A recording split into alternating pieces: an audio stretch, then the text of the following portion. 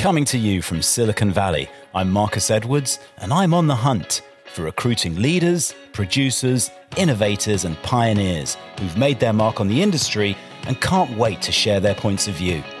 We'll tackle the tough topics and dig deep to find the answers you're looking for and some actionable advice you can take to the bank.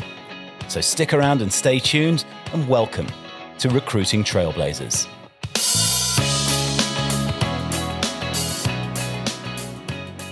Hey, it's Marcus from Recruiting Trailblazers, and this week, another solo podcast before we get back into full-on interview season, hopefully starting again next week. Oh, and by the way, if you're an internal recruiter or a TA professional, please don't be disheartened by the fact that today's podcast is aimed specifically at agency recruiters. I am going to be renewing my focus on internal recruitment and speaking with plenty of leaders and recruiters in the TA function over the course of the coming months. This week, I wanted to talk to you a bit about metrics and metrics management and how in recruitment agencies, we can do a much better job of creating metrics plans that truly resonate with our recruiters and business developers who need great metrics to become the very best versions of themselves. So I think successful recruiters share a common philosophy about the work they do. They understand both the quality of the work they need to do, but also the quantity. In other words, they know they've got to do enough of the right stuff consistently to hit target every quarter. Now, some might argue that metrics are for newbies, but I don't buy into that philosophy. I don't think you should ever completely disconnect yourself from your relationship between activity and results for a number of different reasons. But first, let's talk about the elephant in the room, traditional metrics management, and specifically the way in which the recruitment industry has applied metrics models in its quest to get the very best out of every recruiter and BD hire. The way it's always been done, especially by the bigger firms, is that the agency sets activity KPIs across each recruiting discipline that you're working, and team members are responsible for meeting and reporting on those KPIs on a weekly basis. So, for example, as a recruiter, you might be tasked with, say, 10 candidate submissions per week, and as a BD or a salesperson, you might be tasked with 10 or 15 client visits each week or Zoom calls. Those are the metrics that have historically been deemed to move the needle sufficiently, so to speak. And the management mindset behind these metrics I've also found to be similar across many companies I've interacted with. You either need to meet your weekly KPIs as a priority, or we will be having a very different conversation, is how it usually goes. And therein lies the problem. You've prioritized quantity over quality, and furthermore, basically hung a threat over the heads of anyone who fails to comply. How's that for a box-checking culture play in the age of empowerment and empathy? Anyway, I believe there's a better way. How about we shift the focus of our leadership efforts from quantity to quality, and instead of mandating arbitrary weekly KPIs, create a much higher level of ownership by empowering our recruiting team members to create their own activity roadmaps based on their own individual revenue goals. I've always thought, by the way, as a leader in the recruiting industry, that you can't teach hunger or hustle. Yes, people have good weeks and bad weeks, but for the most part, successful people in sales or recruiting roles don't need to be constantly told to do more.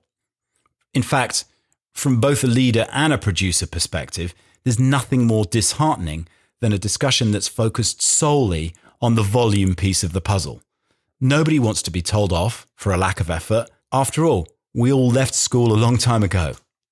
Now, if you've hired people who do need that level of micromanagement, I dare say you might have hired the wrong people. So the question is, how do we educate and empower individuals to embrace and leverage metrics in order to become more successful and hit target every quarter? Well, I think the answer is by flipping the script.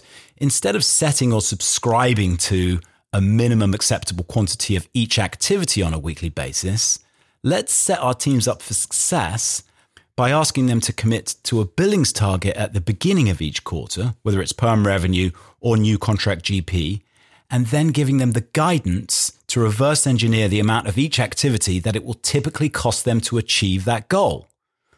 I found that the best way to do this is to monitor historical recruiting success ratios and then apply them individually to a revenue goal to create an activity roadmap each quarter. So then you've got a much different scenario.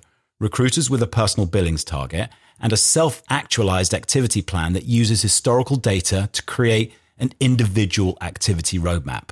Success then is almost a self-fulfilling prophecy, because to hit target now, you just follow the plan that you built, comprising of your own historical activity to result ratios. And then basically, as a recruiter, you own the outcome. This new level of activity ownership frees up the recruiter and the team leader from the constant KPI chasing conversations and makes room for much more meaningful and tactical discourse with a focus on quality as opposed to just quantity of output. And by the way, I've developed, of course, an Excel tool that I call Success Metrics, which can do this all for you if you're interested. So just ping me on LinkedIn. As a side note, if you're a recruiter who's new to the business or you're developing a new team, it's going to take some time to establish those recruiting ratios, but you can still get out of the gate with some sensible target ratios and create the same sense of ownership and accountability. The other benefit to this methodology is that when you start analyzing your actual activity to results ratios week in, week out, it will really help you uncover inefficiencies or inconsistencies in your pipeline and therefore present an opportunity for you to course correct quickly. So say, for example, your historical send out to placement ratio is 8-1. In other words, for every 8 first interviews you generate, you make a placement. But then you notice your ratio has increased and now suddenly it's costing you 10 or 12 send outs or first interviews to secure that single placement. What's changed? Is there a misunderstanding on a specific requirement? Are you sourcing or recruiting the requisite quality of candidates that your client needs? Or perhaps your client has just deprioritized the role and hasn't told you and is no longer motivated to hire quickly. But you get the gist. If you monitor your ratios, you'll identify and solve these problems a lot quicker. Anyway, to summarize, KPIs are not inherently bad, but they don't tie meaningfully enough to each individual's desired outcome.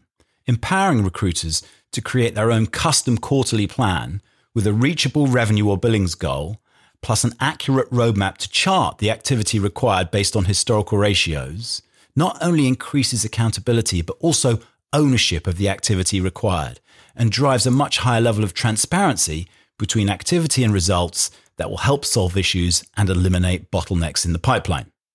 So that's it. Goodbye to old school box checking, KPI chasing culture, and hello to custom workable and motivating activity plans that map your way to quarterly revenue success based on your very own historical capabilities. Anyway, I promise I'll be lining up some great interviews for the remainder of the year. And if there's anyone out there that you'd like to hear on the podcast, please let me know. Thanks a lot, and I'll speak to you again soon. Cheers.